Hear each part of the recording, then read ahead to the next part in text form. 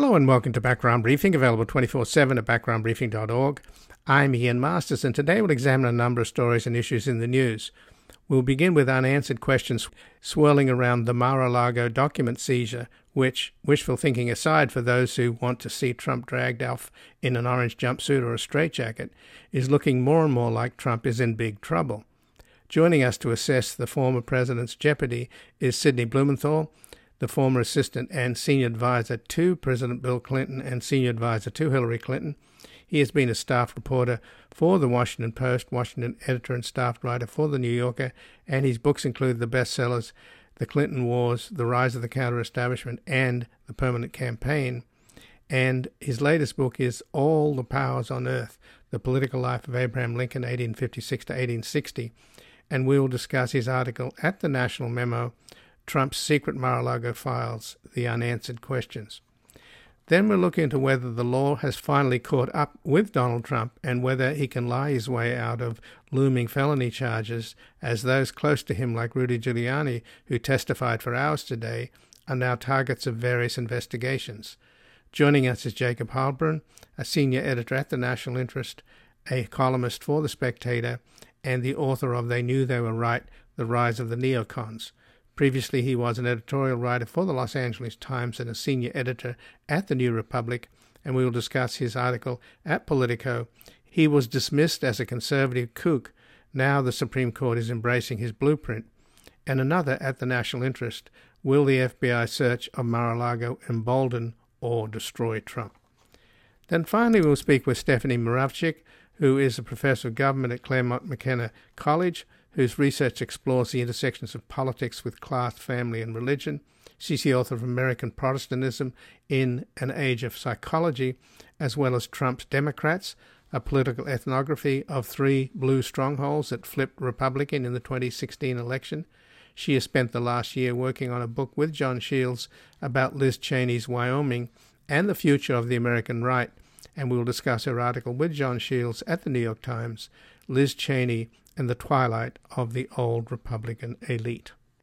And before we go to our first guest, this program is completely independent without corporate sponsors and advertising, relying entirely on your support. So we ask you to take a moment and visit backgroundbriefing.org/donate or go to our nonprofit media foundation at publictruthmedia.org, where you can keep us online and on the air on a growing number of stations for as little as $5 a month.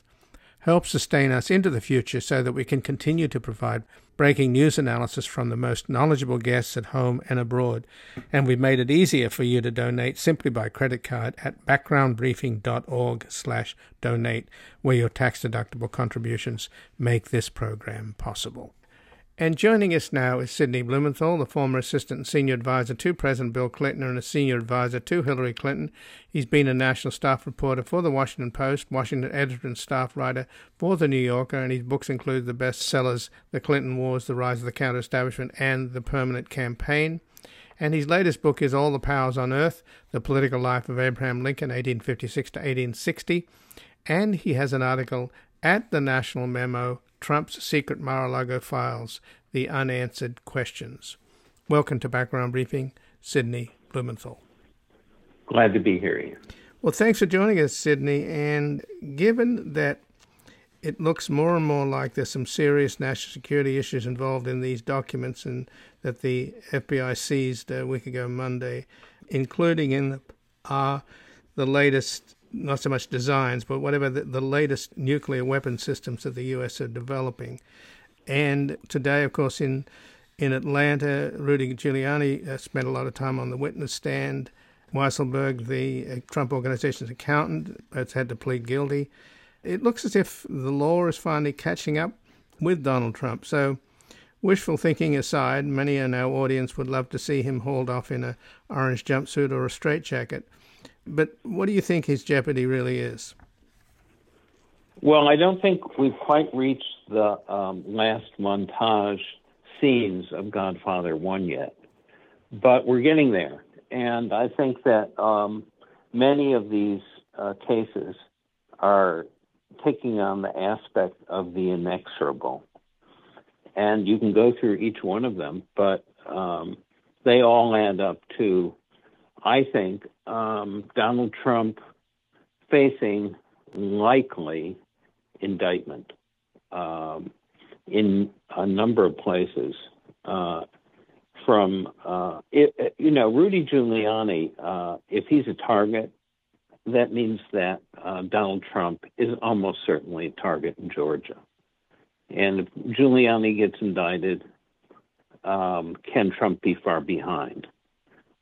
In the case of Mar-a-Lago, we have no idea what the dimensions of this are and the depth of seriousness of what's happened. And the fact that the Department of Justice is fighting so hard not to release the affidavit shows that there's a lot of material there.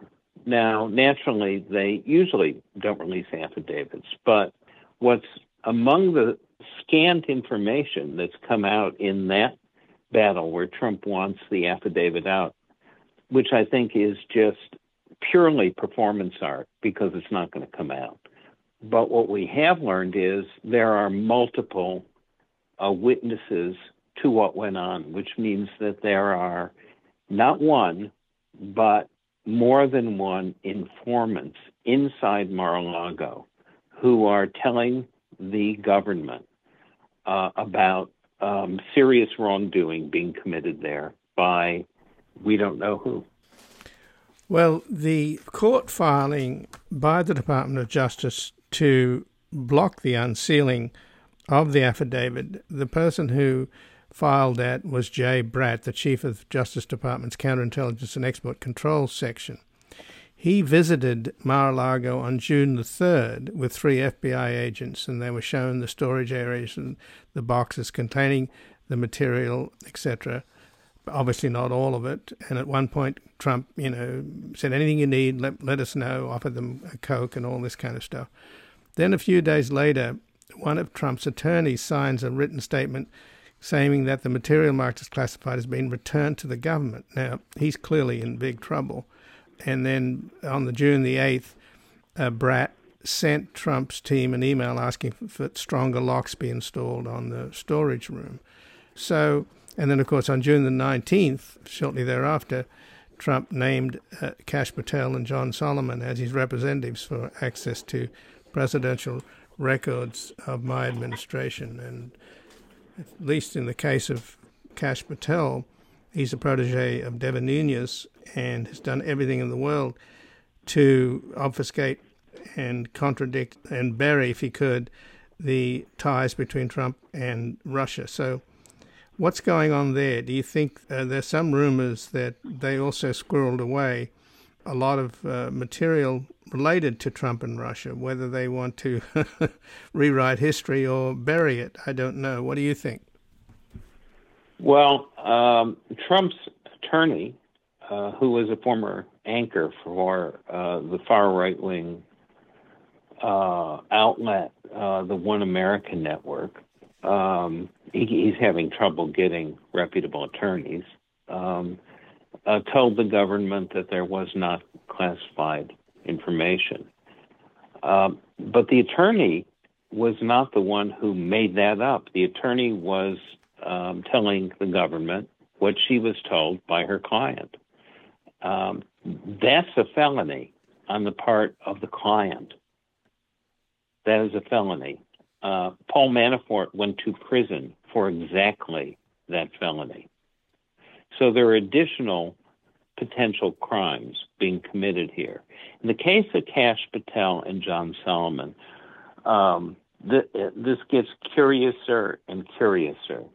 Kash Patel not only was involved in the cover-up of and the attempted suppression of the investigation into Russian interference in the U.S. federal presidential election of 2016 and any Trump contacts with Russians, but while working as the top investigative aide for Congressman Devin Nunes of California on the House Intelligence Committee.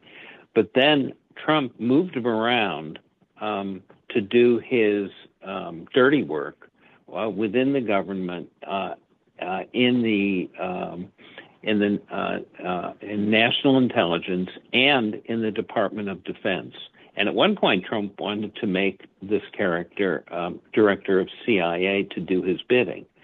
Kash Patel is deeply implicated in the events of January 6th. He was questioned by the committee. We have not seen all of his deposition, to say the least. And we don't really know everything that he done. But we do know that there was a good deal of talk about using the Department of Defense to weaponize it in order to install Trump again as president, and possibly, as Mike Flynn said, invoking the Insurrection Act. Now, Patel is designated as an administrator of Trump's archives. This is ridiculous on its face. He has no professional background in this. His background is of obstruction and hiding materials and doing Trump's bidding. The other person named is even more ridiculous than Kash Patel, John Solomon, who was deeply involved in Trump's attempt to coerce Ukrainian President Zelensky about Javelin missiles in exchange for fabricated dirt about candidate Joe Biden that led to the first impeachment of Donald Trump. And John Solomon was one of the operatives in that. He's a so-called journalist. He's ruined his reputation. He's known for fabricating materials. The idea that he's overseeing archival material and that could be classified is absurd on its face. Both of them have great vulnerabilities here, and they, if they haven't, ought to lawyer up right away. As the Deputy Attorney General Hirschman has testified before the January 6th committee, as he told John Eastman, who was implicated in the coup. He said, you better get a good criminal lawyer. And I think the same thing applies to Kash Patel and John Solomon. And don't think that Donald Trump wouldn't let them hang out to dry as fall guys, too. Well, it looks like Kash Patel and Issaco and Watnick, when Trump sent them across to the Pentagon, they were there during the January the 6th specifically to prevent the National Guard from helping out the Capitol Police, who are desperately calling for help. Well, I assume that the January 6th committee is looking into this and that we will learn about this right. and his role. And Hirschman, of course, is now going to testify in the case down in Atlanta on Trump's efforts to find, what was it? Find me 11,780 votes? Yes, and Lindsey Graham, the senator from South Carolina, who is on again, off again, on again Trump loyalist, is being compelled to testify by the federal court. He claims he was engaged in simple, senatorial duties. Well, that has not been, we'll find out from his testimony. Right. But he was trying to suppress the vote in Fulton County for Joe Biden and asked about that. Who asked him to do this? We're going to learn. He better tell the truth. Right. I hope, again, Lindsey Graham has a good criminal attorney. So just in the last couple of minutes, just to sort of wrap this up in the broader sense, I mean, there are reports now from Newsweek that Trump had a private stash of documents that he cherry-picked, that he kept in his safe, that are now in the hands of the Department of Justice. And I spoke yesterday with a former Deputy Attorney General in charge of the National Security Division, and he said there's a real possibility that Trump was trying to use these documents as a bargaining chip with the DOJ, a get-out-of-jail-free card. But since the documents have been seized, he's lost that leverage, if that's the case. So, again, it looks as if finally the law is catching up on this guy. Am I being too optimistic here? Well, Trump may be in the La Brea tar pits as he struggles to get out and digs in deeper and sinks. Every single thing that people raise leads to further questions. He had a safe. He kept documents there. Who selected the documents that he was secreting in his safe? Was it him alone? Was it his so-called administrators, Kash Patel and John Solomon? What was the criteria for hiding documents? What were the documents? Was he destroying documents? Was he using information off the documents for personal profit and gain? I just raised the question. There was an international golf tournament at Trump's Bedminster golf course, and the Saudis paid for it. We don't know how much. Was this a case of money laundering? Was this a case of a payoff for services rendered? What was the information that might have been provided? Did it relate to nuclear technology? Did it relate to not only U.S. nuclear technology, but that of foreign powers who were friendly to the United States that we know of, such as Israel? So we don't know anything at this point. There are a lot of unanswered questions, and Trump is caught in the tar pits right now. And I believe at some point we're going to get answers, and there's a lot of law attached to this. At the end of the day, I really cannot imagine that the Justice Department would decide as it did with David Petraeus in his violation of handling of classified materials, that they would offer him a plea deal with a misdemeanor. And nor do I believe that Trump would accept such a deal. I think that the whole situation has gotten far beyond that.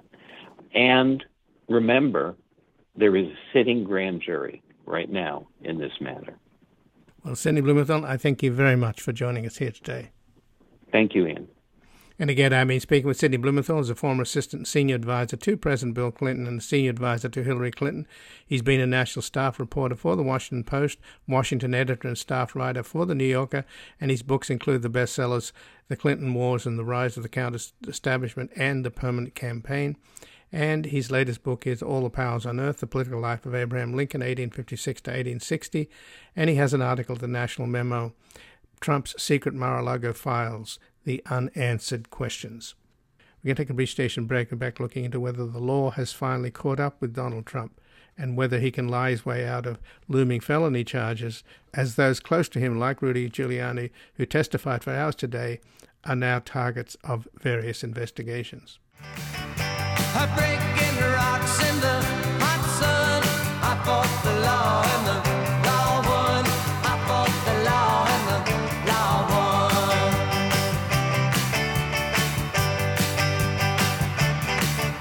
I needed money 'cause I had none. I fought the law and the law won. I fought the law and the law won.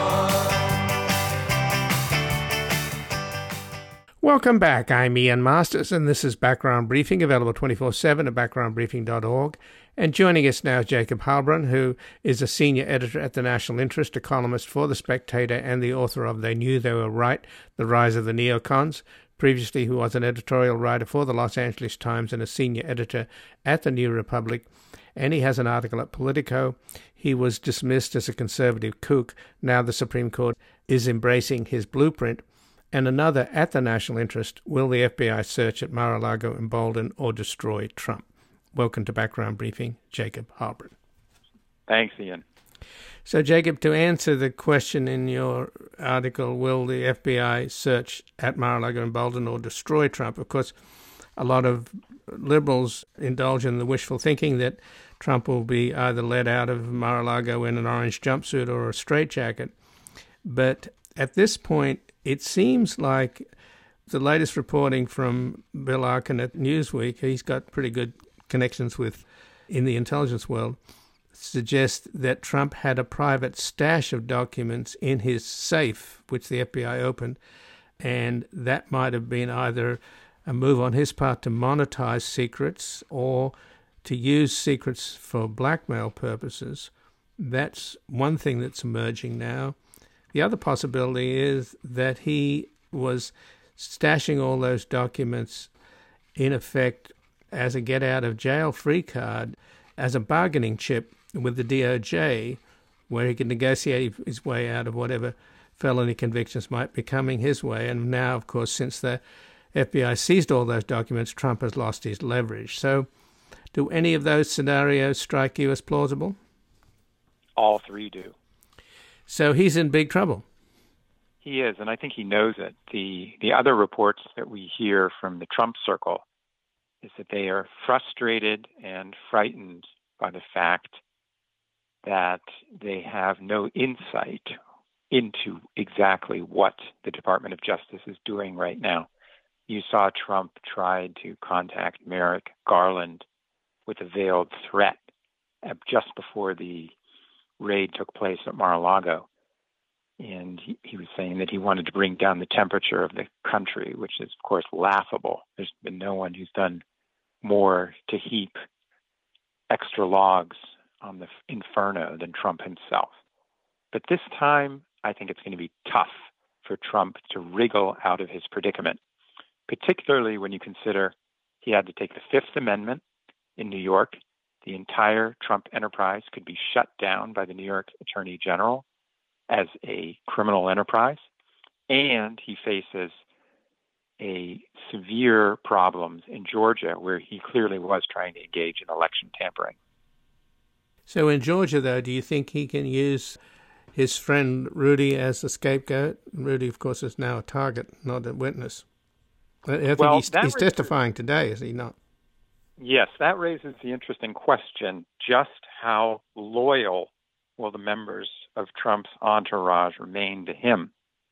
The incentive for them to talk, or as he would put it, rat him out, grows by the day.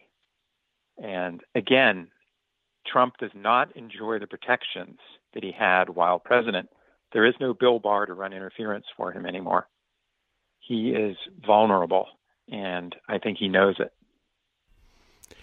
So he's nevertheless endangering FBI officers, or agents, I suppose. I mean, the most outrageous thing was that the search warrant from the FBI, he was given, which is the protocol, he was given an unredacted, and the only unredacted, I think, version of it, at least made public, and then he immediately passed it on to Breitbart. So you don't think that his reaching out to the FBI was in response to sober Republicans warning him that it would not be a good look for him to have a lot of FBI agents and their families murdered? That's not exactly a good look for the party of law and order.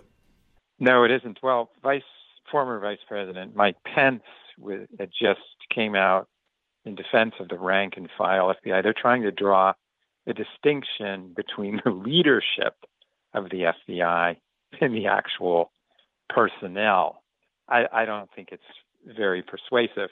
The problem for Trump is that he and his associates can concoct 20 different excuses and engage in all the obfuscatory language they want about this investigation. But it is now a legal matter, and the consequences for Trump are coming. And he is simply engaging in bluster. And according to the Washington Post, he can't even get any credible lawyers to work for him anymore because he's such an unruly client. And of course, he never pays his bills.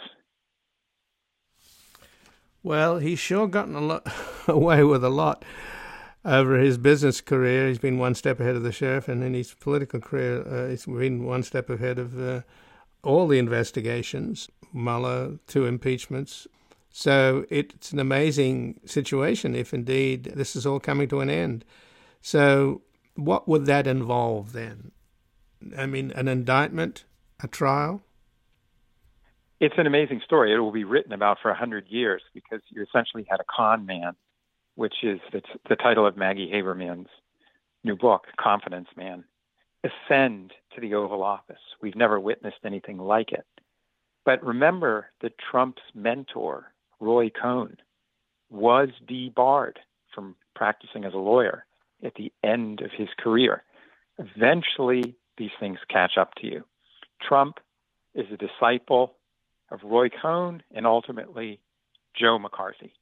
He's pursuing the same tactics, which is vilify your opponents and hurl the charges that have been directed at you against them. Now, if Trump is indicted, I do not believe that there will be a civil war, as he is claiming. I think the balloon will be pricked. There may be scattered or isolated episodes of violence. But no, there will not be a civil war in America. Trump will be under most likely more than one indictment.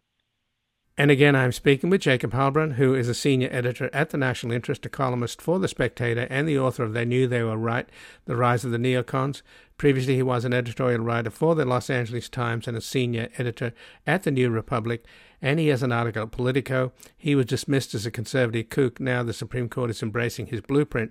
And another at The National Interest, will the FBI search at Mar-a-Lago embolden or destroy Trump? So you mentioned Maggie Haberman's new book, The Con Man. It's interesting, though, to recall, Jacob, that when Trump got the Republican nomination, Mitt Romney went public and made a statement which was really so accurate and so comprehensive about who Trump is. He referred to him as a con man, and he said, you know, if you vote for this guy, it's about as worthless as a degree from Trump University. He laid it out chapter and verse. It's not as if people haven't known this. So I guess when you talk about historians, surely historians are going to be scratching their heads trying to figure out, why did so many American people get conned by this con man? Why is this nation so gullible, and how come there is this kind of cult following he has that seems to be impervious to information or facts? Well, remember, Ian, that no one can be conned who doesn't want to be. The con man is playing into your latent wishes. And we do have a culture of game shows and The Apprentice show that Trump was on. And I think any historian who looks back is going to focus, as some reporters like Mark Fisher at the Washington Post have already done, just at the central role that The Apprentice and Jeff Zucker played in shaping the image of Trump as a successful businessman. We know that the man is essentially a crook and a business failure, but his image was decisively reshaped with that show. And Trump appeals to the streak of hucksterism in America, and that was a strong theme in the 19th century as well. He is a brilliant showman. And at some point, however, the illusion is dispelled. And I think that this is Trump's final act.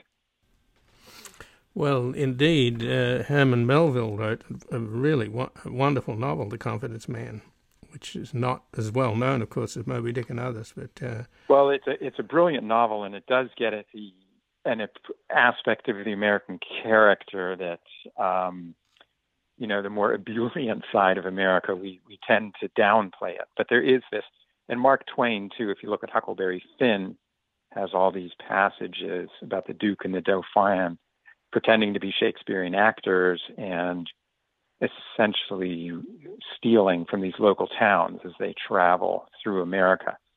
So there is a dark side to America, and Trump represents it. He knows how to exploit it, and he has been very successful in catering to it. But again, as I said, I think that the force of the law, the wheels of justice are grinding, and they're now starting to move more quickly. And I don't think that he can extricate himself from this net of criminality that he entangled himself in. So, Jacob Heilbrunn, let's turn then to your other article, which is at Politico. He was dismissed as a conservative kook. Now the Supreme Court is embracing his blueprint, an article about L. Brent Bozell. And interestingly enough, the other powerful influence on the Catholic right, of course, has been Leonard Leo, who, as the head of the Federalists, has created this massive dark money fund and used that to get Amy Coney Barrett, Kavanaugh, and Gorsuch onto the Supreme Court, which is now controlled by 6 ultra-conservatives. So that is quite an achievement, but Leonard Leo just recently announced that he was going to throw his weight now through with the Judicial Crisis Network, which is the dark money slush fund, which plutocrats like the Koch brothers spend millions on. I think about $500 million that they've had in their slush fund. He's now going to concentrate on the next Supreme Court term, where they're going to use this bogus legal theory to give states largely controlled by Republican legislatures the ability to basically decide elections free from any court review. And this could be the death blow to American democracy.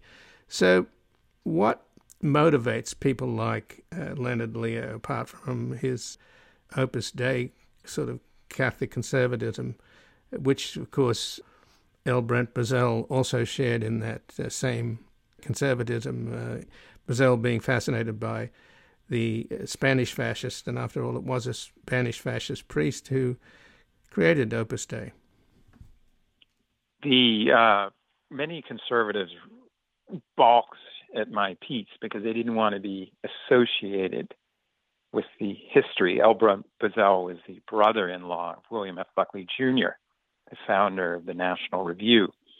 And he was a convert to Catholicism and a student of the same professor as Buckley at Yale University in the late 1940s, and collaborated with Buckley on a book called McCarthy and His Enemies that defended McCarthy as a victim of liberal political correctness. They didn't use that word, but that's what they meant.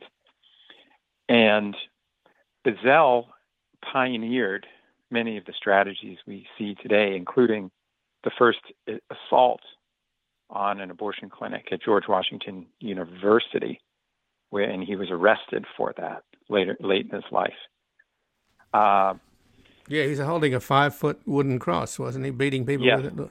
Yes, he was. They were called Spanish Carlists, and he was wearing a red beret.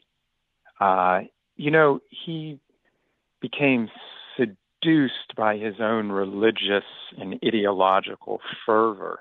He was quite brilliant, but he saw America as descending into a cesspool of moral decadence, much as you hear from conservatives today. And his particular, what he fastened upon, he was the first to launch the war against abortion even before Roe versus Wade had been approved by the Supreme Court. So he was an very early figure here. And my contention is that he set the stage for the current Supreme Court's ruling in Dobbs, in which it allows the states essentially to abolish abortion under the fig leaf of states' rights. And this was the old conservative line, as we remember, when they resisted any reform and wanted to retain the Jim Crow South. They always said it was about states' rights. So I don't think the conservative movement has actually changed all that much. It's just gotten more influential and powerful.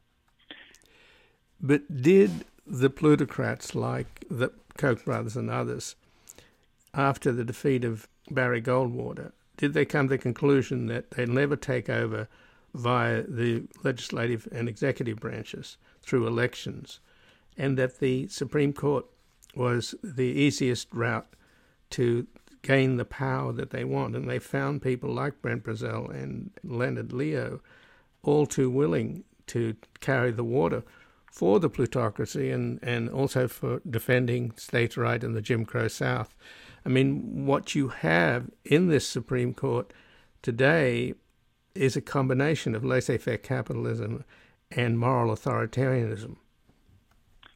Yes, it is. I think the conservatives did realize, particularly the Federalist Society and Mitch McConnell, that they could essentially decapitate the Democratic administrations by gaining control of the Supreme Court.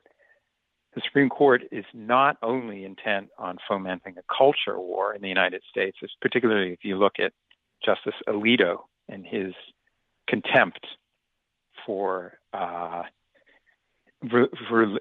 liberties in the U.S. and his dogmatic, what he's essentially fomenting a religious war. So we are in this predicament, a decades-long push by the Federalist Society to capture the courts. However, I do see an upside if the Democrats retain the Senate in the midterm elections. Biden has been very assiduous in stalking the federal judiciary. So I'm not sure that below the Supreme Court level, I think Republican gains can be rolled back. Well, let's hope that is the case, and that Leonard Leo's next project with the next session of the Supreme Court, which is to take away the ability for courts to review election cases, particularly in states that are controlled by Republicans. And you've got 10... That is a very dangerous development, and you're absolutely right. If that is pushed through, and Alito has indicated his receptivity to it as well as Clarence Thomas, you will have state legislatures essentially determining the will of the people. They can overturn the vote of a state. Biden would not have won the last election if this crackpot doctrine had been in effect. That the Supreme Court is even talking about it is an extremely alarming sign.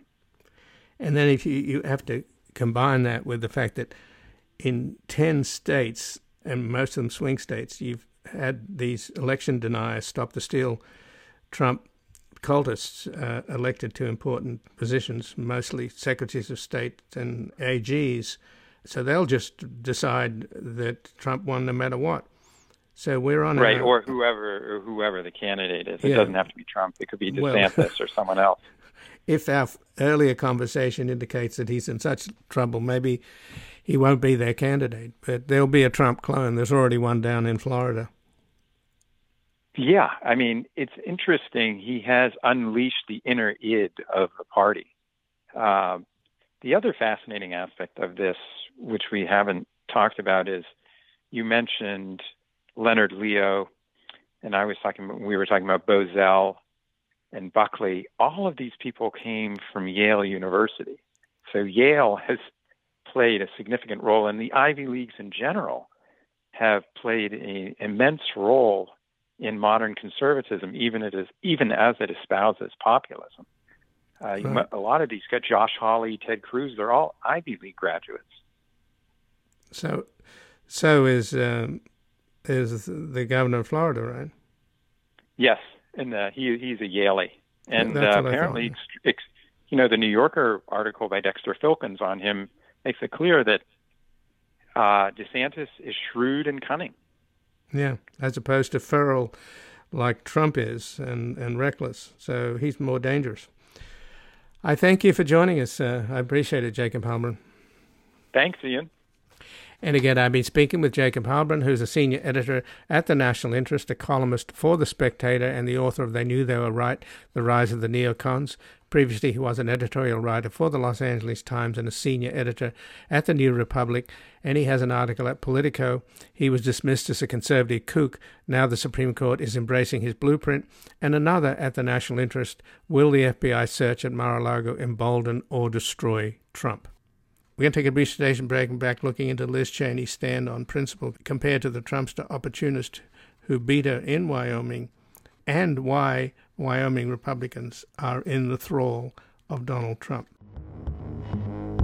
I'll give you power over me.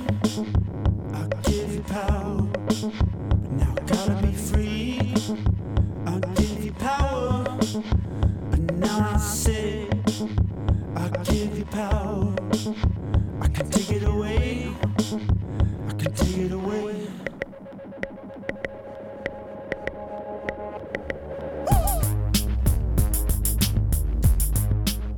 Welcome back. I'm Ian Masters, and this is Background Briefing, available 24/7 at backgroundbriefing.org. And joining us now is Stephanie Muravchik, who is a professor of government at Claremont McKenna College, whose research explores the intersections of politics with class, family, and religion. She's the author of American Protestantism in an Age of Psychology, as well as Trump's Democrats, a political ethnography of 3 blue strongholds that flipped Republican in the 2016 election. And she spent the last year working on a book with John Shields about Liz Cheney's Wyoming and the future of the American right. And she has an article with John Shields at the New York Times, Liz Cheney in the Twilight of the Old Republican Elite. Welcome to Background Briefing, Stephanie Muravchik. Thank you so much, and thanks for having me. Well, thanks for joining us, Stephanie. And Wyoming has 215,000 registered Republicans compared to 36,000 registered Democrats. And Trump won Wyoming in 2020 by 43.3% above Joe Biden. So Harriet Hagman's victory means that she will be the lone House of Representatives congresswoman for the state, that Liz Cheney has held that position, for 3 terms now. Yes, it's such a red state that often, or almost always these days, the Republican primary is really the election that matters. The general is not the significant election in Wyoming generally. And I watched Liz Cheney's concession speech last night, which was almost a rallying cry for a new chapter in her life. How did it strike you? Well, I was quite impressed. She's got a lot of heart for this project of trying to really reduce and hopefully eliminate Trump's influence in the Republican Party, because she doesn't think it's good for the Republican Party, and she clearly doesn't think it's good for the United States as a democratic republic. And so she is, going to have to figure out ways to do that, and I guess she's exploring different avenues.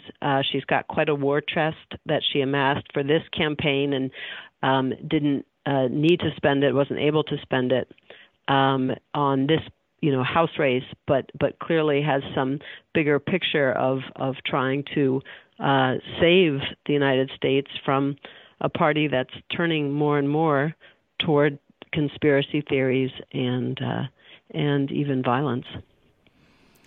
But you mentioned in your article that liberals have sort of got it wrong, and you mentioned Thomas Frank's book, What's the Matter with Kansas, and the sort of hand-wringing about why do white working class Americans vote against their interests. But in this case, I'm not sure that Liz Cheney is, she's obviously popular amongst some liberals and progressives simply because she's against Trump. But I think her appeal is across the board, is it not, with liberals, independents, and conservatives, in as much as she's a person of principle. She's standing up for principle. She's not a political opportunist. And in many ways, what happened yesterday in Wyoming is something that, as a nation, we have to look at in terms of what are the kind of people that are being elected to political office in this country, given that Harriet Hagman is clearly an opportunist who fairly recently referred to Trump as a racist xenophobe. And she's like J.D. Vance as well, who's running for the Senate in Ohio, who also trashed Trump and then suddenly succumbed to the Stop This deal and became a part of the Trump cult. So I see it as a contrast between principle and opportunism. Yes, I wish it would be great if more Republicans saw it that way. I think, they always say politics makes strange bedfellows, and this development over the past 2 years certainly has. Cheney was from a storied political family, very deeply conservative, and, during the Bush administration, liberals, Democrats really loathed the Cheneys. But now a lot of them are finding that they're celebrating her and really giving her a kind of second look, at least in terms of the principled stance that you mentioned. I talked to people on the ground in Wyoming who said, Democrats on the ground who said they were sort of debating amongst themselves whether or not to support her. They had been opposed to her for so long, but suddenly found themselves on the same side. On the other hand, of course, although Liz Cheney was herself very popular among Wyoming Republicans and conservatives up until the moment that she broke with Trump, now they are denying that she's a conservative and somehow saying that she's liberal, that she's really a Democrat in disguise.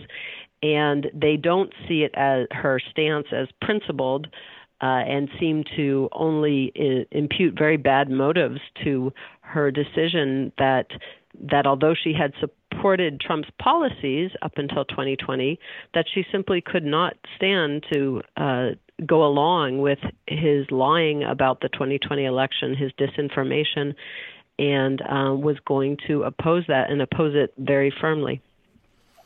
Well, those on the Republican side that do oppose Trump don't fare well. Of the 10 House Republicans who voted to impeach Trump, only 2 have survived. So he's got a pretty good scorecard, does he not, in terms of going after what he calls the rhinos?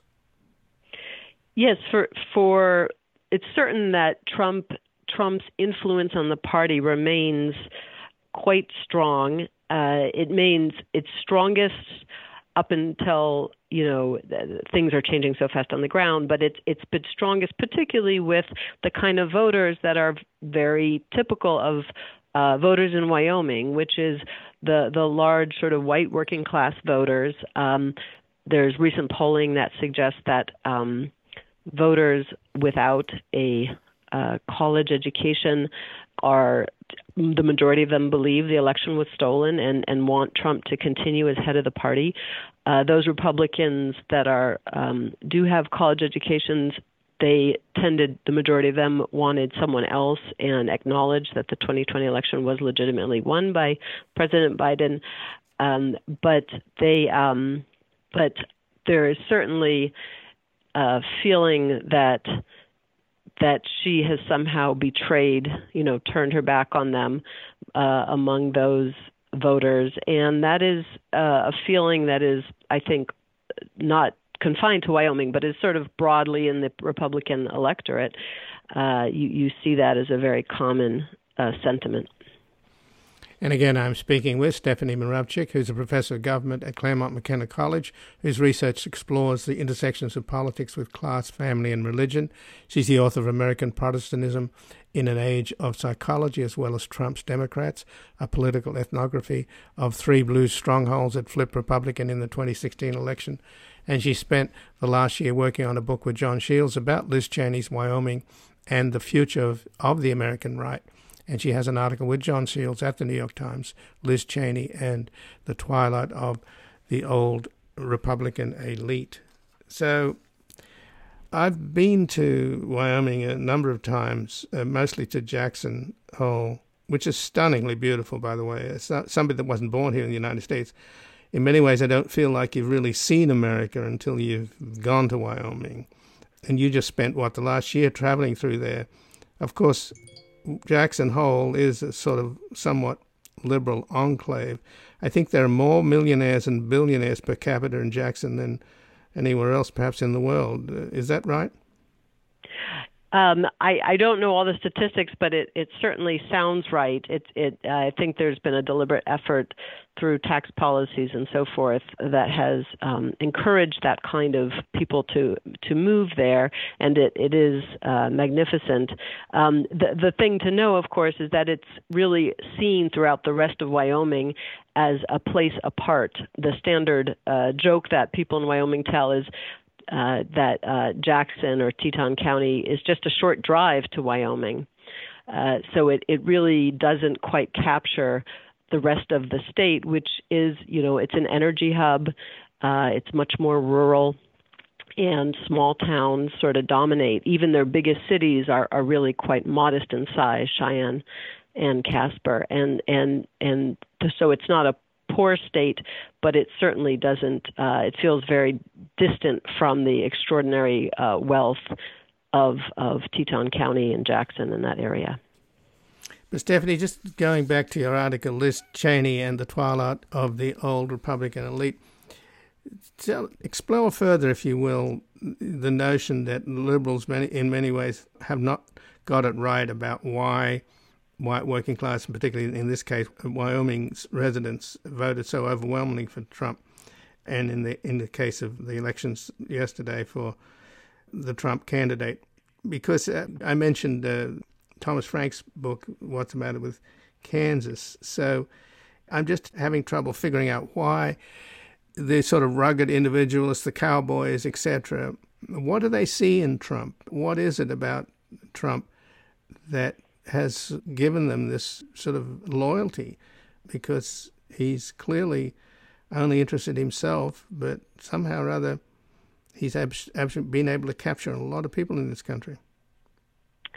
Yeah, I think there's two things, I guess I would say. So the first is that the argument that we were making in the op-ed is that Democrats sort of need to give a second look to this elite. There had been a lot of this elite in the Republican Party, which was seen as only self-dealing by their by their Democrat and liberal antagonists for many decades in American politics. And what they missed out on, I think, was the way in which members of this sort of Republican establishment did still have very strong commitments to democratic forms and to a kind of public service to the state. There's a citizen legislature in Wyoming, which means that it's not a professional job to serve. You serve really at some sacrifice of your own time and money.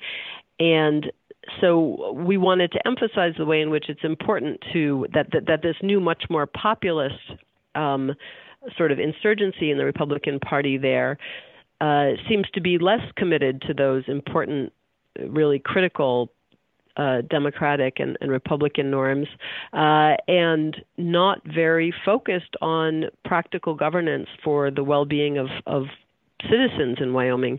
So that's the first piece. And then the second piece is really looking, if we shift our focus from sort of those old Republican establishment members to sort of ordinary voters, the mystery of the appeal of Trump endures, but I think for those of us who don't feel it or get it, but I think a few things that were very important. Wyoming is very proud. It's a very rural state, as I said, and they have a code of the West, which they believe in, and which emphasizes a kind of honor culture. And honor culture is really a culture about maintaining one's reputation for toughness and unwillingness to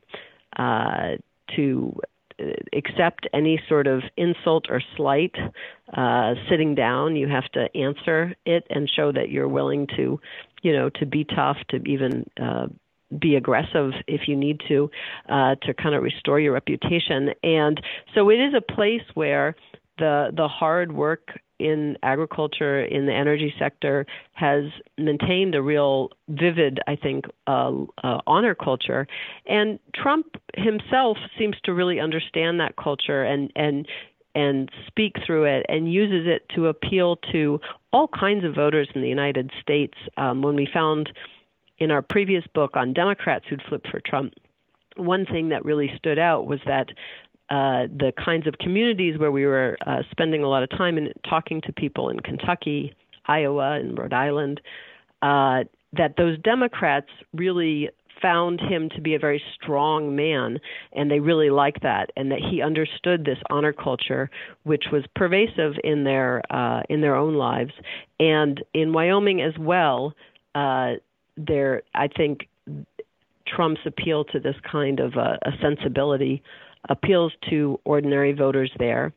In addition, there used to be more localism. Wyoming voters would be more concentrated on Wyoming issues. But like everyone else in the United States, they're becoming more nationalized. Their focus, their political imagination and information is more national. They're watching a lot of Fox News and other national outlets. And so suddenly, in addition to sort of issues that normally would most concern people in Wyoming, for instance, how livestock or wild animals like wolves are managed, a very state, local issue, they're suddenly concerned about illegal immigration, even though Wyoming is not a place that is grappling with the challenges of illegal immigration. The legislature, even I believe voted, or certainly was going to vote. I think they did send a few $1,000s down to the border in Texas to help maintain border security. This is really not a local issue for people in Wyoming. And so they're becoming more nationalized. And as they are, they're learning, they're watching and consuming media that is vilifying Democrats and celebrating Trump and Trump-like candidates. Well, I thank you for joining us. It sounds as if, what you're telling us is kind of embodied in the success of the one Democrat who seems to be bucking that trend, Fetterman, who's running against Oz in Pennsylvania. Would you agree with that? Yeah, I think it's a smart move on the part of Democrats, and I hope they will tune in more to the ways in which the Republicans have been successful. I do think that the style is not merely something superficial. Style conveys a lot of social information, and most voters of whatever education or partisan lean or whatever demographic look for candidates that seem like themselves, because that's how we can trust that the candidate might represent our way of seeing things and our well-being. And so using style as certainly that candidate does to kind of reach a broader constituency, I think is really a smart move. Well, Stephanie Moravchik, I thank you very much for joining us here today. Thanks so much. It was fun to talk to you. Well, thank you again. I've been speaking with Stephanie Moravchik, who's a professor of government at Claremont McKenna College, whose research explores the intersections of politics with class, family, and religion. She's the author of American Protestantism in an Age of Psychology, as well as Trump's Democrats, a political ethnography of 3 blue strongholds that flipped Republican in the 2016 election. And she spent the last year working on a book with John Shields about Liz Cheney's Wyoming and the future of the American right. And she has an article with John Shields at the New York Times, Liz Cheney and the Twilight of the Old Republican Elite. This has been Background Briefing. I'm Ian Masters, and I'd like to thank producer Graham Fitzgibbon. And to help us sustain this program into the future and assure it remains free to all, please take a moment to support us by going to backgroundbriefing.org/donate or publictruthmedia.org, where you will find our non-profit Public Truth Media Foundation, where your tax-deductible donations, large and small, keep us broadcasting. And if you missed any of today's program and would like to explore our vast archives, you can find us at backgroundbriefing.org, where we'll include extended interviews searchable by topic, and have made it easy for you to sign up for daily email updates that provide links to resources, articles, and books discussed on the program. Also, you can find links there to subscribe wherever you get your podcasts, and we also encourage your ratings and reviews on these platforms. Find us on Twitter and Facebook at Ian Masters Media, and please do help us reach more listeners by sharing this program with friends, family, and colleagues. And I'll be back again tomorrow with another Background Briefing at backgroundbriefing.org. Bye for now. The guy that lived next door in 305 took the kids to the park and disappeared by 9:30. Who'll ever know how much she loved them so? That dark night alone in America. A quiet voice singing something to me. An angel song about the home of the brave in this land here under the creek. One time, one night.